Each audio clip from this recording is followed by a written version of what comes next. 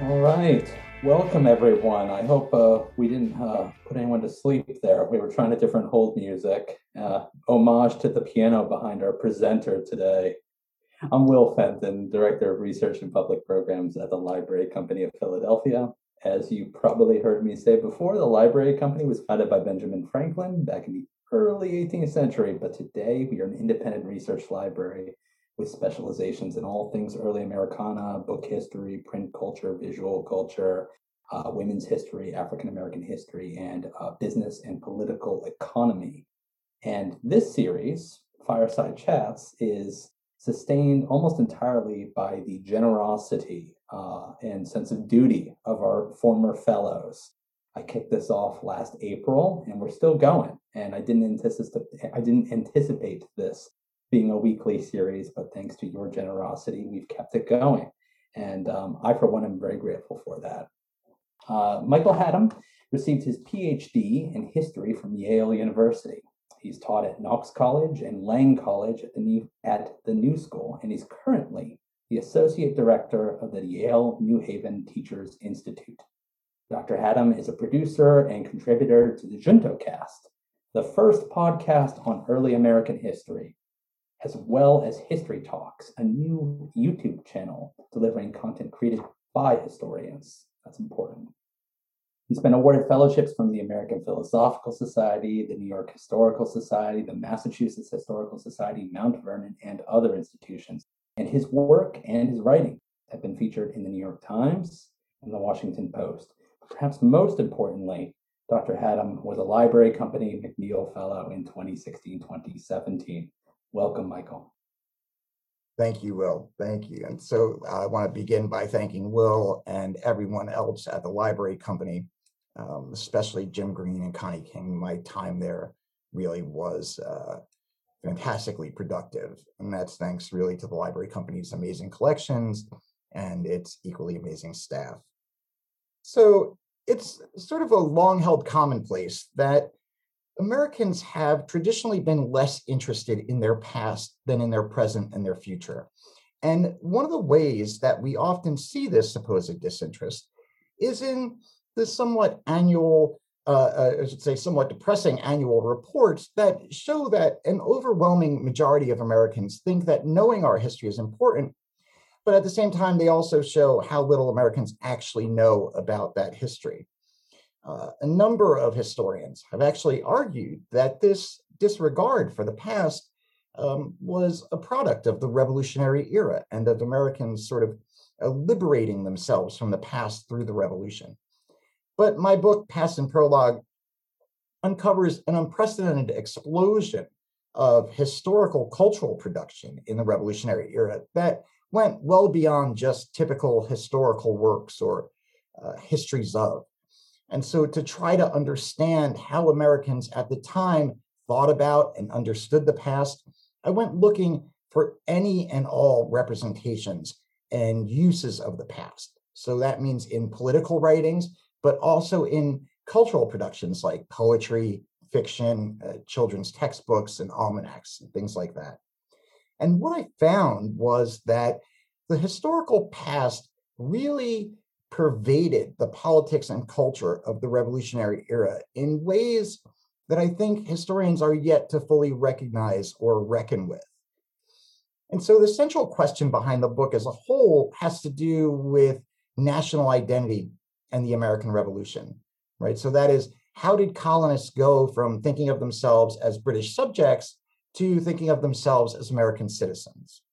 Now, before 1760, most British colonists thought of the British past as their history. But by 1800, that's really no longer the case. And that's a really significant transformation, right? How does a society go about discarding a previously shared past and create a new one to replace it? And how do they do that amidst the upheaval and instability of revolution?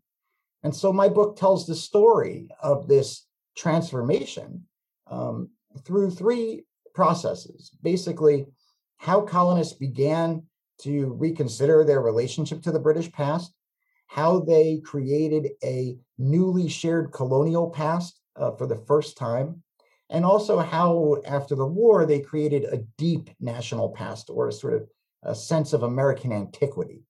And I'll talk a little bit about that later. But fundamentally, my book argues that these changing historical memories are really necessary to better understand both the coming of the American Revolution and the origins of American national identity. So I'm going to begin by saying a little bit about the book's origins. It began as my dissertation in graduate school and was originally intended to explore British historical memory in the colonies up to 1776. But while I was doing research in the John Jay papers at the New York Historical Society, I found a manuscript. I'm going to show it to you here. You can see this is the cover page of what was a 500 plus page manuscript. And you can see that it reads History of the American Revolution. And there's a notation on the last line that says, found among the papers of Governor William Livingston, who had been the revolutionary governor of New Jersey. And I'd worked on Livingston, and I knew that he hadn't written a history of the revolution. So I effectively started trying to figure out just what this was. And it was about 550 manuscript pages. And after I started transcribing it and analyzed the text and the handwriting, I discovered that it was an early draft manuscript of the first 6 chapters of David Ramsey's History of the American Revolution. And this is one of the most popular historical works of the early national period. And so after I identified it, I was able to compare this early draft, which was written and sent around in 1785, with the final published version that came out about 5 years later in 1790. And the biggest change that I saw was really in the first chapter, which in the draft spent a lot of time recounting the history of Britain in the 17th century. But in the published version, that was largely cut out and replaced with sort of individual histories of the various colonies' settlement and development. And so it was finding that manuscript and the changes in it that really convinced me to enlarge the scope of my project to include the early national period and to focus on the broader process that was exemplified by these changes in the manuscript, and especially the question that it raised, which was when and how did Americans stop thinking of the British past as their own and create a quote unquote American history to replace it? And that's really the question at the heart of the book. And so I'm going to start by talking about a few key facts regarding what I call history culture in the 18th century. And the first of those has to do with historical distance, right? And this is basically a term that it's supposed to be a sort of sense of how far something in the past seems from the present moment, right? And colonial history culture before the revolution was defined, at least in part, by the fact that historical distance in the 18th century was quite truncated. So even the sort of distant past retained an immediacy and a sort of contemporary resonance. And while the colonies were undergoing quite rapid economic and social changes, for the vast majority of colonists who were engaged in rural agriculture, and this is 98% of the population, the basic rhythms of their daily lives were really not all that different from those of their ancestors of hundreds of years past, which is to say that to them, the past really did not seem as far away as we might assume. I mean, we live in this contemporary society, and sort of technological and other developments have really sort of inflated our sense of historical distance. But that's really not the case in the 18th century. And for many people in the 18th century, this sort of shortened sense of historical distance really contributed to a more intimate relationship between the past and the present, and what we might think of as a more sort of intensely historicized present. Another key fact to understand about history culture in the 18th century is Americans' sort of cultural reverence for the authority of the past. And this is partly because they lived in a common law culture, right, that gave great weight to custom, precedent, tradition. And in such a culture, there's a tendency to bestow legitimacy on something because it had existed for a significant period of time. And this reverence for the authority of the past manifested itself in sort of two key ways for understanding history culture's role in both the imperial crisis, so the 1760s and 1770s, and in the early national period. So first, it applied directly to colonists' relationship with Britain, which they understood as having been legally defined by the sort of laissez-faire custom of the previous half century or more. But more broadly, it offered colonists before the Revolution a sense of security and stability because it allowed them to develop expectations about the present and the near future based on the past, right? The custom and precedent of the colony's relationship with Britain allowed them to feel secure in their expectations that that relationship would not just suddenly change. Of course, when Parliament began to undertake their sort of program of imperial reforms in the 1760s, that relationship did suddenly change. And Parliament was seen as usurping the authority of the past through its unprecedented legislation, like the Stamp Act and the Townshend Acts and the Tea Act. And this really caused colonists no small amount of anxiety and instability because they could no longer anticipate what would happen next. John Adams expressed this anxiety and the sort of logic behind it when he asked incredulously during the Stamp Act crisis, are we not to prophesy the future by the experience of the past? So for many Americans today, I think, we need only look back to the last 4 years to understand the anxiety that unprecedented behavior by the government and or its leaders can cause amongst individuals and communities. And Parliament's behavior in the 1760s had another sort of cultural impact on many colonists, and that was that they began to think about the British past differently.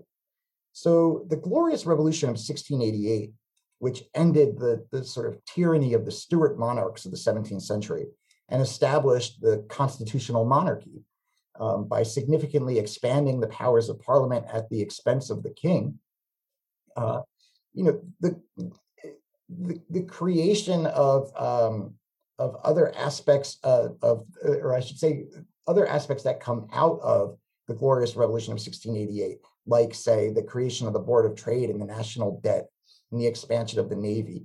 All of these things combined to give a sense to Britons and colonists in the 18th century that the Glorious Revolution had really laid the foundation for the British Empire's 18th century success.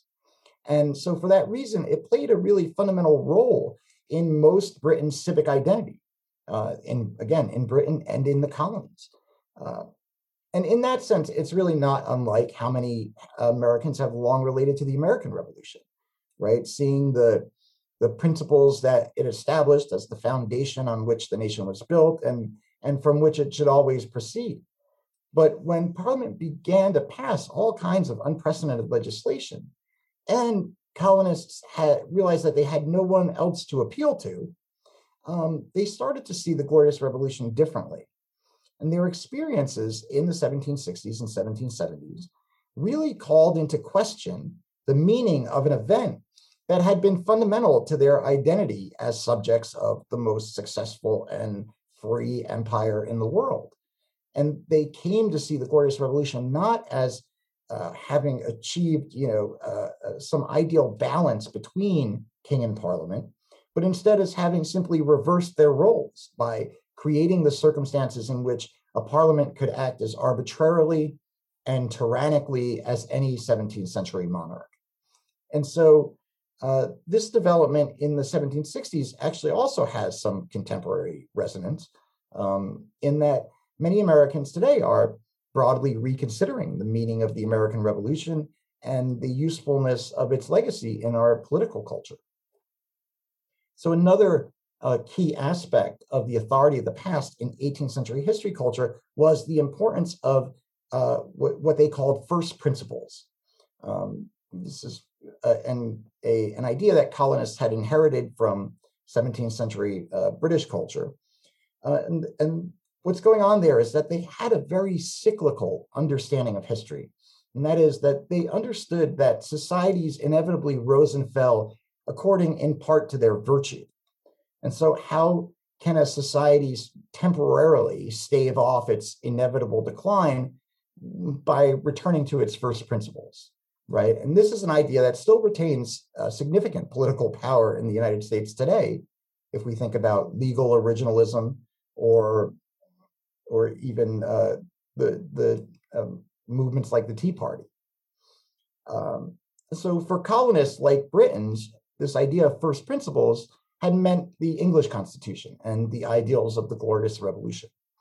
But during the imperial crisis and then later after the war, Parliament's actions really called those principles into question, and colonists began to look for new first principles in their own colonial past, and that's really the subjects that's covered in the first half of the book, especially in the second and third chapter.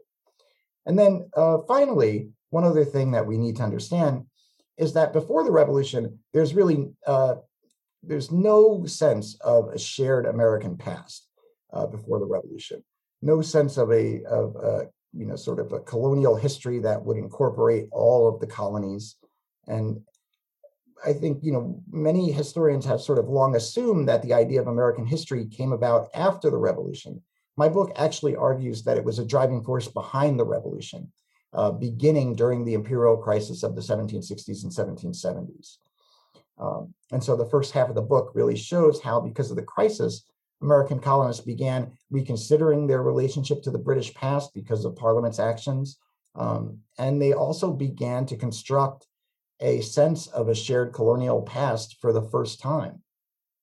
But it isn't really until after the war that a coherent narrative begins to take shape. And so I want to spend the rest of my time talking a little bit about that narrative and some of its themes, and say something about who was included and who was not included and why.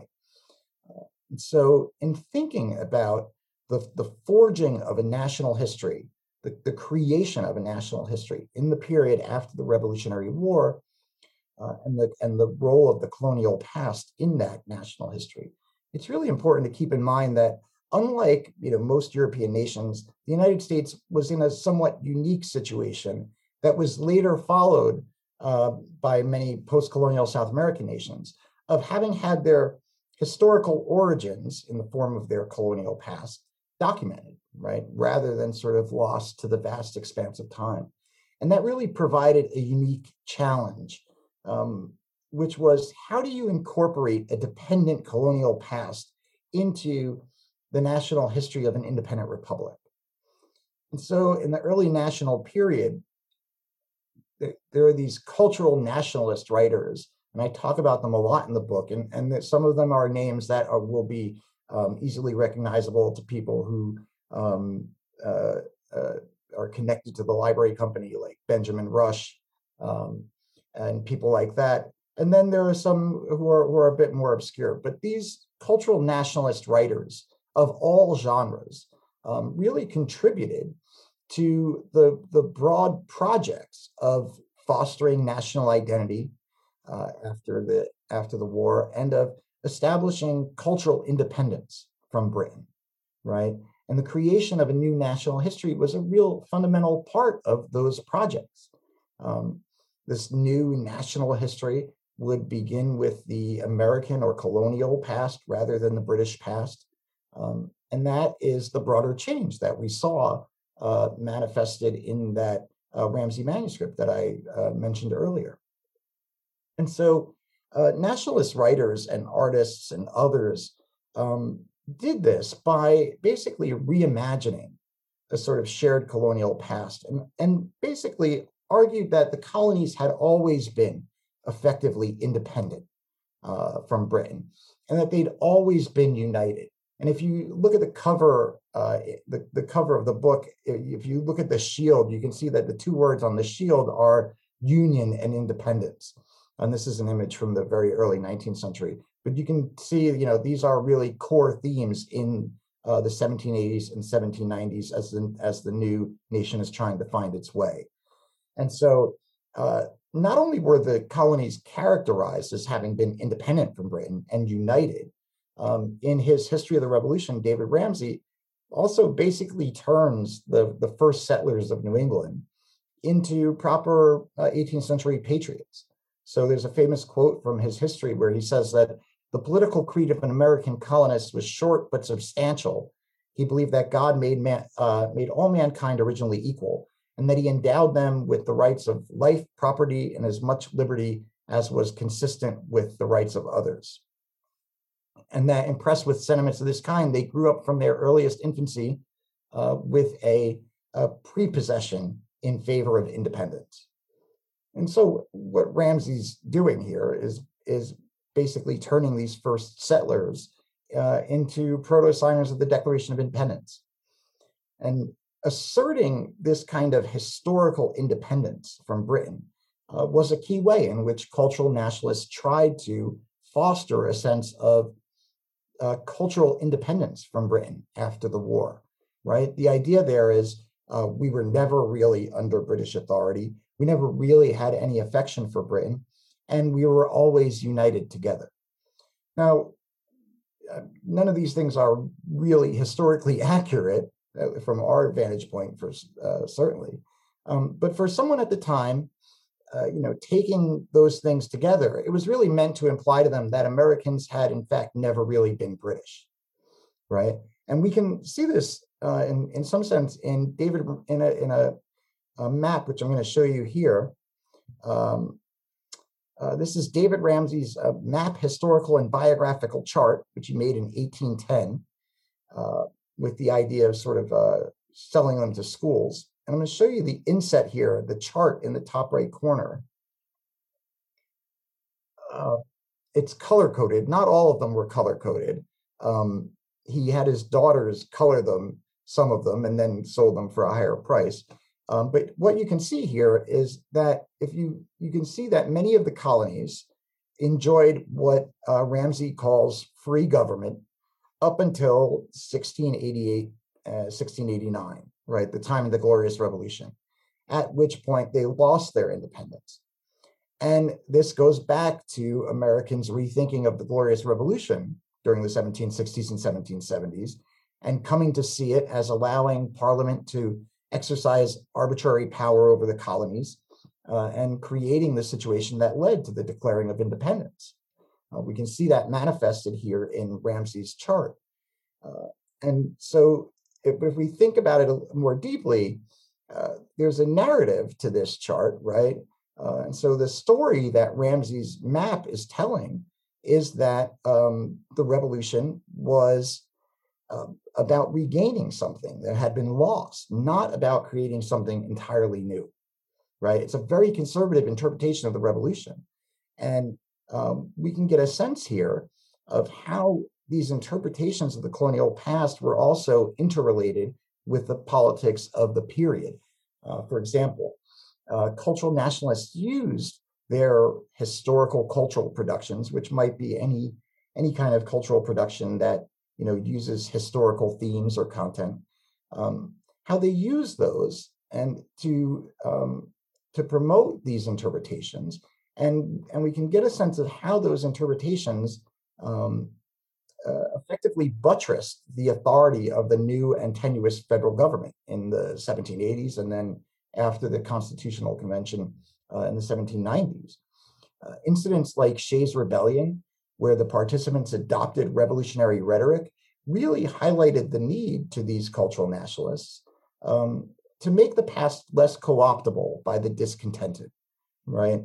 And so this historical memory of the colonial past that we can see in Ramsay's chart and in many works from the period really tried to achieve that goal, primarily by stressing continuities between the past and the present, right? And by doing that, they effectively minimized the sense of historical change that was wrought by the revolution for their audience. These historical works and historical cultural productions argued that the revolution was fought to preserve colonist independence, right? So the revolution then appears to have been the product of deep systemic long-term issues, sort of that had been sort of baked into the imperial cake, you might say, rather than a sudden or spontaneous reaction, right? Like these protests occurring in the 1780s and 1790s. And so by creating a narrative in which the colonial past looked like the 1780s and 1790s, these writers made it so that independence represented continuity rather than rupture. And this new colonial past effectively de-radicalized the revolution at a time when these cultural nationalists were really trying to help rein in the popular spirit that had been unleashed by the revolution, especially in the years before and just after the Constitution. So part of establishing cultural independence from Britain meant creating a national history that at least in some ways could transcend the history of Britain and the British Empire. And this is, I talk about in the book, how this is how Columbus becomes the discoverer of America, thanks to the efforts of a number of these cultural nationalists who sort of took advantage of the 300th anniversary in 1792 to make him that. And that's because he provided a non-British origin story for the new national history, right? Even though he never set foot on the North American continent. Another way that they sought to create a history that transcended the history of Britain or England was through a growing interest in the natural history of the land itself. And so famously in the 1760s, the Comte de Buffon, who was a famous French scientist, had described both the landscape of North America and its animal inhabitants as degenerated and sort of in comparison, I should say, to Europe. And the land and the climate of North America, he argued, produced smaller and weaker animals. And so subsequent European writers somewhat logically extended that argument to include the human inhabitants of North America. So first Native Americans, and then later, by extension, American colonists. And American intellectuals in the 1780s and 1790s really sought desperately to refute this degeneracy theory. Many state histories devoted long sections, in some cases entire volumes, to describing the land and its produce, often referring to these European writers by name when they did so. And this impulse is actually what gave rise to the nation's first natural history museums. I'm going to show you an image. This is Charles Willson Peale.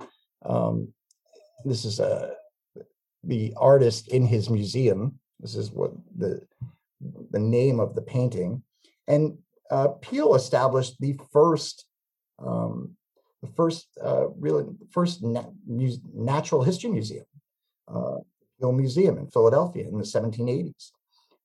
He was a painter who had made a living painting elites, but had become interested in natural history, and his interests really collided in the museum to serve nationalist purposes. See in this other famous painting of the museum of what was called its long room by his son, Rembrandt Peale, you can see specimens of species that are indigenous to North America lining the wall in these cases. And that's to be expected in a natural history museum. But along the top of the walls were hung large portraits that Peale had painted of prominent figures from the War for Independence. And most historians have assumed that the display was inspired by the sort of taxonomy of the Enlightenment. So the idea was that man was on top of the animals because that's where he stood in the natural world.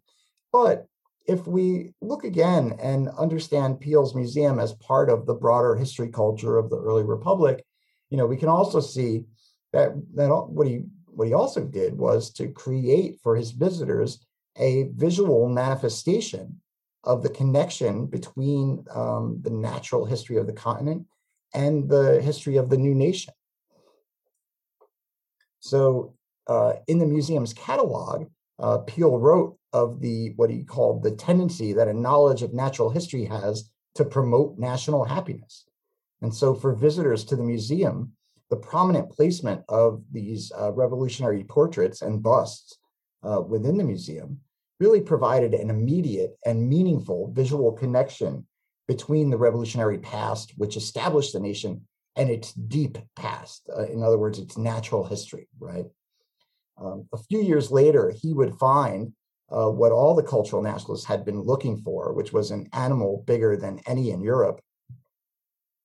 And, because this would irrefutably refute once and for all the degeneracy theory. And so parts of a mastodon, or a mammoth, as they called it, were found in upstate New York in the early 19th century. And Peale bought the rights to the site from John Maston, who owned the land. He offered him $200 for the right to the bones that had been found and to continue digging. And Peale did that and eventually uncovered almost entire skeleton, which went on display in his museum in Philadelphia. And you can see it a little bit here behind Peale. It became the main attraction at the museum, and it was really a huge sensation in both the United States and Europe. And this interest in the land also extended to an interest in its indigenous inhabitants. One French natural history writer noted in 1804 that many Americans make it their favorite business to combat European writers, and they act as if they were the advocates and avengers of their predecessors, the Indians, unquote. Many of these cultural nationalist writers, especially those writing, historical works, made analogies between contact era Native Americans and the Americans of the 1780s and 1790s, sort of like they did in that with the Puritans in that Ramsay quote. So when the historian of Vermont, Samuel Williams, wrote of the tendency and effect of a certain government being equality, freedom, and independence, he was actually speaking of indigenous governments. And in a talk given at the New York Historical Society in 1804, Gouverneur Morris said that we grow out of the same ground with our Indian predecessors. Have we not some traits to mark our common origin? And this idea of, or this practice of linking history and geography to sort of nationalize the land, because this is what's happening here. These cultural nationalists are trying to nationalize the natural history of the land. This idea really formed the foundation for a perspective on American history that was voiced by Daniel Webster in 1825, when he said that the principles of free government adheres to the American soil, right? So just as these nationalists were projecting their present onto their own colonial past, they also projected their present onto the past of indigenous peoples. And they, in this period, they sort of constructed their own history for Native Americans that because it proved useful in their cultural project of fostering a new national identity. And of course, this is at the same time that efforts had already begun by the federal government and the states to displace Native Americans from their indigenous lands. So much as the new United States fought a anti-colonial rebellion only to begin forging its own empire across the rest of the continent, these cultural nationalists adopted sort of common colonial cultural practices in trying to navigate their post-colonial circumstances. And just as the state and federal governments did the same in the realm of politics and policy. And so their histories and the stories that they told about themselves were just as contradictory or paradoxical as their rhetoric and actions in the present, right? And as a nation that has inherited their conception, their original creation, which of American history, we've also inherited those complex paradoxes. And it's one of the reasons why there's a significance to our present that comes from these choices that were made by the revolutionary generation when they literally created what many Americans have thought of ever since as quote unquote American history. And so I'm going to conclude really briefly by just saying a few things about what I hope readers will get out of the book. And so one of the things is that, for a long time, we've had many different types of arguments or interpretations of the coming of the American Revolution, whether it's an economic interpretation or constitutional interpretation. But in the book, I've really tried to offer one possible aspect of what might be considered the cultural origins and causes of the revolution. And I've tried to recover some part of the complex role of the past in our nation's founding. And I really hope that that sheds light on its role in our current society. I show in the book that when Americans found themselves with a new nation, whose history only went back a few years to 1776, they created a shared past for themselves, pretty much out of scratch. And that is what we call American history still to this day. Many Americans continue to think about American history on the foundation and the terms that were set by the revolutionary generation. And so I also hope that readers will come away from the book with a better appreciation of how history shapes the present and vice versa, specifically how that worked during the revolution. And I hope that they'll come away equipped to be more aware of when specific narratives of the past are being used and to ask why and for whom. And so when a reader hears people complaining that history is being politicized by some person or group, they should know that American history has always been political in the United States. It can't not be political because that's not a bug. It's a feature of American history.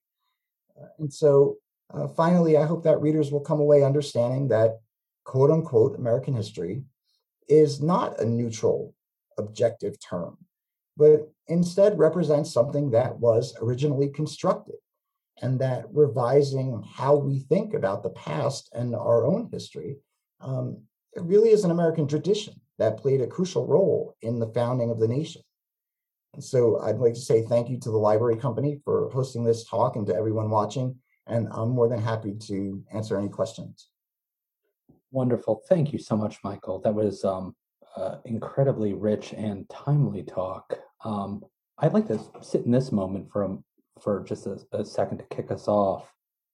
It seems that the story you're telling is one of sort of removal, even disavowal of this English past and replacement with a sort of shared American identity.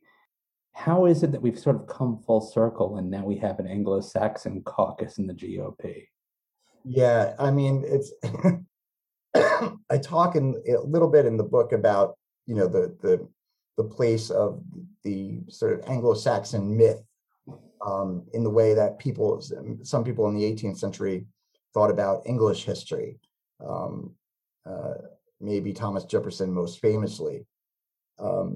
But you're right. I mean, that's basically one of the things that I find interesting about sort of coming full circle is that this a lot of the efforts and ideas that went into creating this first national history or national historical narrative was about creating a sense of historical distance from Britain. Mm-hmm. Right? And now, but here we are, over 200 years later, we have sort of, academics are still trying to get outside of the boundaries, the geographical boundaries, the temporal boundaries that were set by this revolutionary generation of historians. And one of the main critiques of those boundaries is that they're so Anglo-centric, right? When the people who created them thought that what they were doing was getting away from that, right? So there's a cyclical aspect there. When I talk about how colonists in the 18th century thought about history cyclically, as opposed to thinking about it in a sort of linear, progressive manner, which is sort of a late 18th century idea, sort of late Enlightenment idea.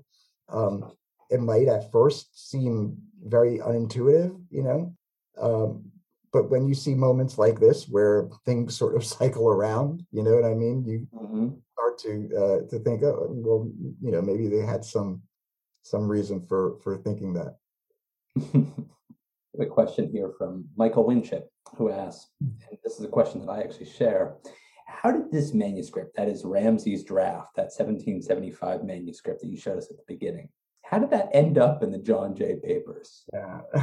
So, um, so it, so Ramsay, I later found out from doing research in Ramsay's papers in Philadelphia that he had sent out uh, copies, a few copies of the first 6 chapters of his History of the Revolution to what he called, quote unquote, Eastern gentlemen, looking for feedback. And I talk in the book, in chapter 4 in the book, about how there was this sort of informal historical network of these cultural nationalists, especially historical writers, who would, send their work to one another looking for feedback, sort of like an 18th century writers group, or working group.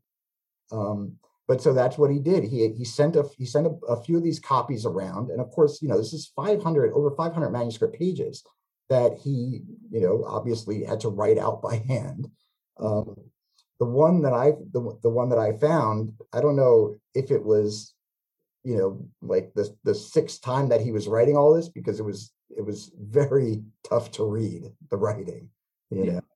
But so he sent them around to get some feedback, and I think that what happened is that he sent a copy to William Livingston, because Livingston had helped him publish the book, his first book, which was A History of the Revolution of South Carolina, which he published earlier in the 1780s. And so John Jay, of course, was William Livingston's son-in-law. And so when Livingston died in 1790, most of his papers went to John Jay. And then that's how it makes its way into the Jay papers at the New York Historical Society. And when I found it, it was just identified by the title page, like William Livingston's History of the American Revolution. And like I said, I knew that he hadn't written that. And so so I was able to identify this unidentified manuscript. One of the funny stories that goes along with that is that he sent one of these copies of the manuscript to Charles Thomson, who was the secretary of the Continental Congress. And Thomson responded by offering some corrections to Ramsay's chapters, and also sharing like a story of his own from what was going on in Philadelphia, right, in the build up to independence. And Ramsay copied the story from Thomson's letter wholesale, like the 18th century equivalent of copying and pasting to his manuscript. And many years later, about 20 years later, when he was, I think he was working on a revised edition, he had to write to Charles Thomson to ask him for more specifics about the story that he had put into his manuscript, as if he was telling the story. But of course, I talk about this in the book. Plagiarism was not really a thing in the 18th century, and almost all of these historians, did this kind of copying and pasting. Mm-hmm. Well, yeah, I mean, it's fascinating to me to see that this sort of predates the war, this process of removal and replacement that these cultural nationalists are undergoing. I mean, this is 1775, so this work starts early. Yeah. I mean, that's really, I think, one of the, for historians at least, that's one of the interventions. I think, up until throughout the 19th century, well into the 20th century, most people thought that an American national identity had developed over the course of the colonial period, right? And that was what made independence possible, right, by 1776. In the last few decades, historians have come to sort of accept the idea that there was no sense of shared national identity at the time of independence, and that it was really something that developed, in the early republic, after the war. So I'm, in some sense, sort of splitting the difference between those two extreme positions to say this begins before independence. It's abstract and it's a little ambiguous, but it's there, right? So the seeds of what develops after the war are already planted and they're planted, because of the politics of the crisis. Yeah, exactly. So we have a couple of questions that sort of Yeah. rotate around Ramsey a little bit, so I'm going to try to pull them together.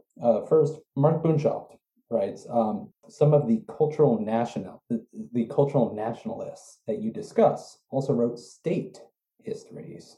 For example, Ramsey on South Carolina or Belknap on New Hampshire. Did these state histories reinforce the new nationalist story that you argue emerged after the revolution? Yeah. So they absolutely do. I mean, it's interesting because the number of historians who have worked on, the writing of history in the period, it's rather small, and sort of bunched around the bicentennial, for I guess for obvious reasons. Mhm. The idea there was, this one historian at least, who argued that the existence of the state histories showed that localism was still predominant, right? But you only have to really look at the introductions or the prefaces of many of those state histories to see that they understood themselves as contributing, their state's part to a new national historical narrative, right?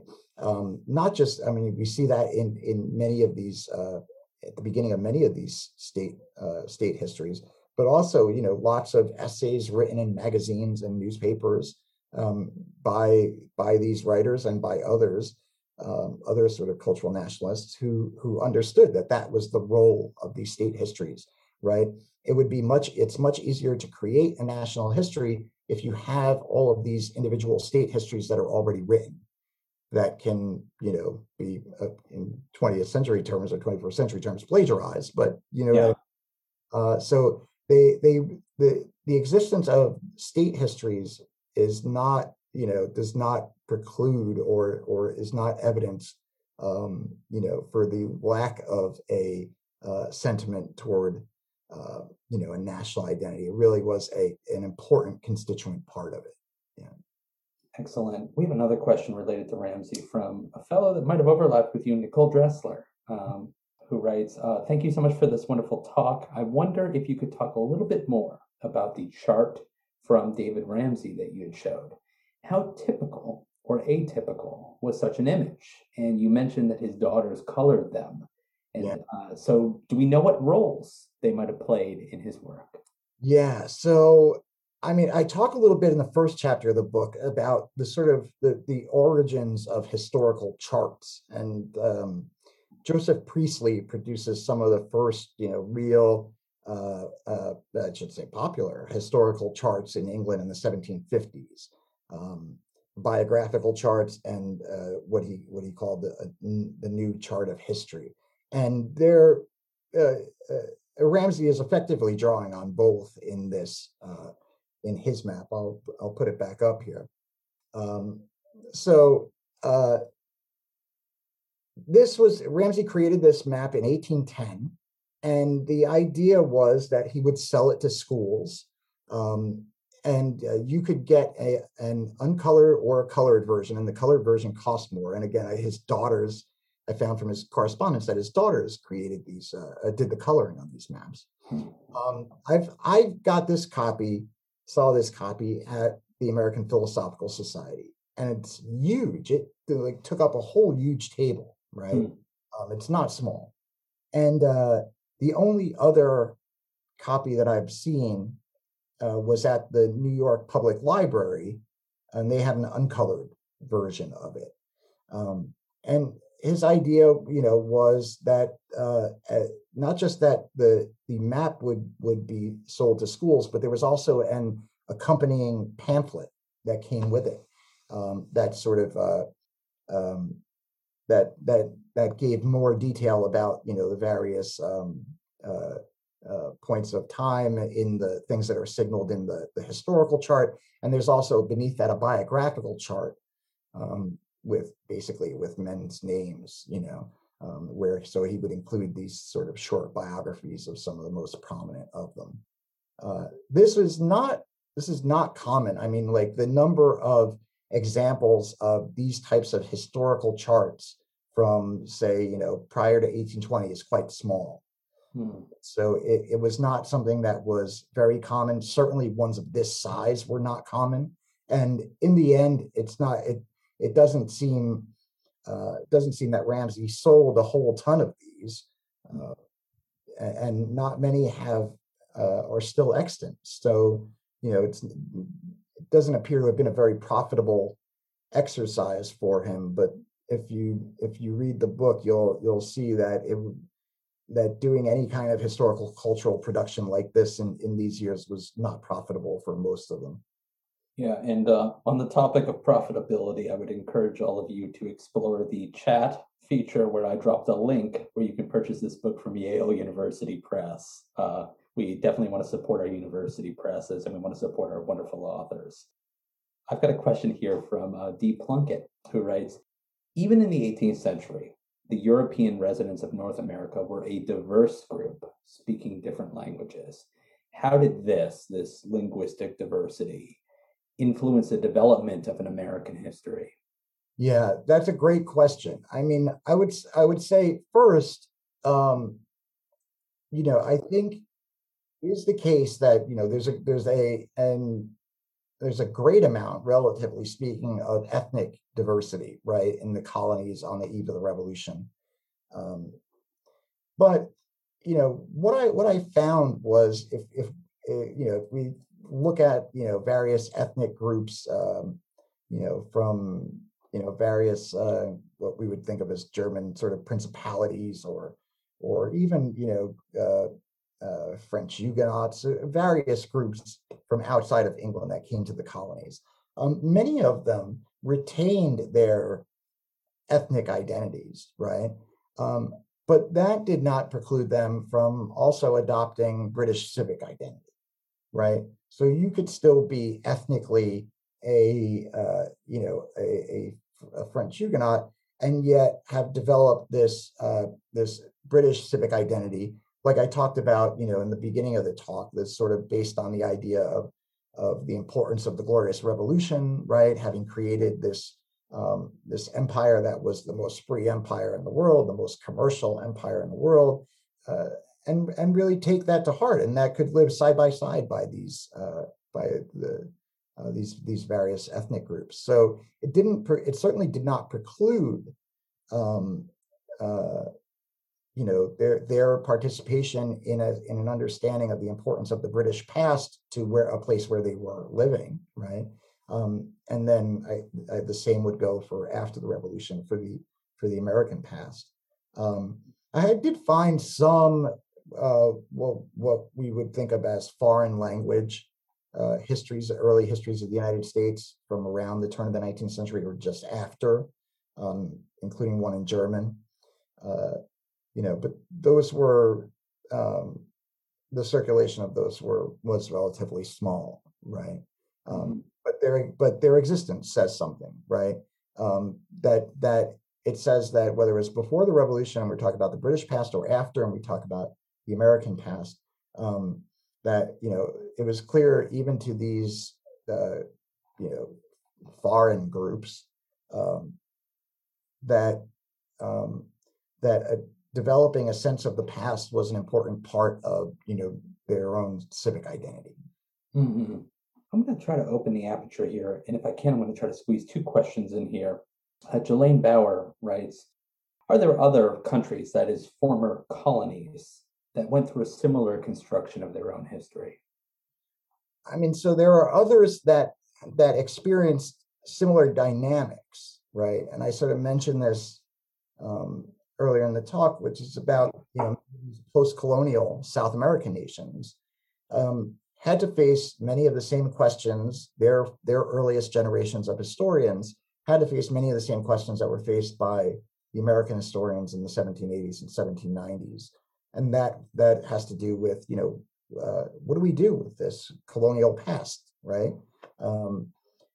There are instances in the literature on some of these South American countries where the colonial past just did not get included in early national histories. Like that's that that independence meant a sort of year one, right? The beginning of a year one, and that they felt that they could not reconcile, their colonial past with uh, their independent present, right? Or the project their independent projected future. But the Americans, for various reasons, and part of it, I think, I hope that it comes through in the book, is that history culture was so embedded in colonial society, um, that wasn't it was never really, I don't think, an option, for Americans, former colonists, to suddenly, you know, uh, throw the past off, even though that's how historians have thought about them for a long time. This idea that the revolution liberated Americans from the past. It liberated them from, maybe from the old world, you might say, right? Or the history of the old world. But, you know, they replace that. They replace that with their own deep national past. They replace that with their own colonial histories, and arguing, for uh, a much longer sort of span of independence than than you would typically think. So uh, history was very important in the colonies, in colonial culture, and that's why it's sort of, that's one of the reasons why it carries over after the revolution, and provides a sort of different result than we saw in some South American countries later on. That's great. And a really nice synthetic place for us to wind this conversation down. I'm sorry to all of those who I didn't get to your questions. They're all wonderful, as always. But thank you all for your time on this Thursday evening. A gale is kicking up here in Philadelphia, so I know it's about time to adjourn. And thank you in particular, Michael Haddam, for sharing your wonderful book with us. Thank you. Have a great night, everyone.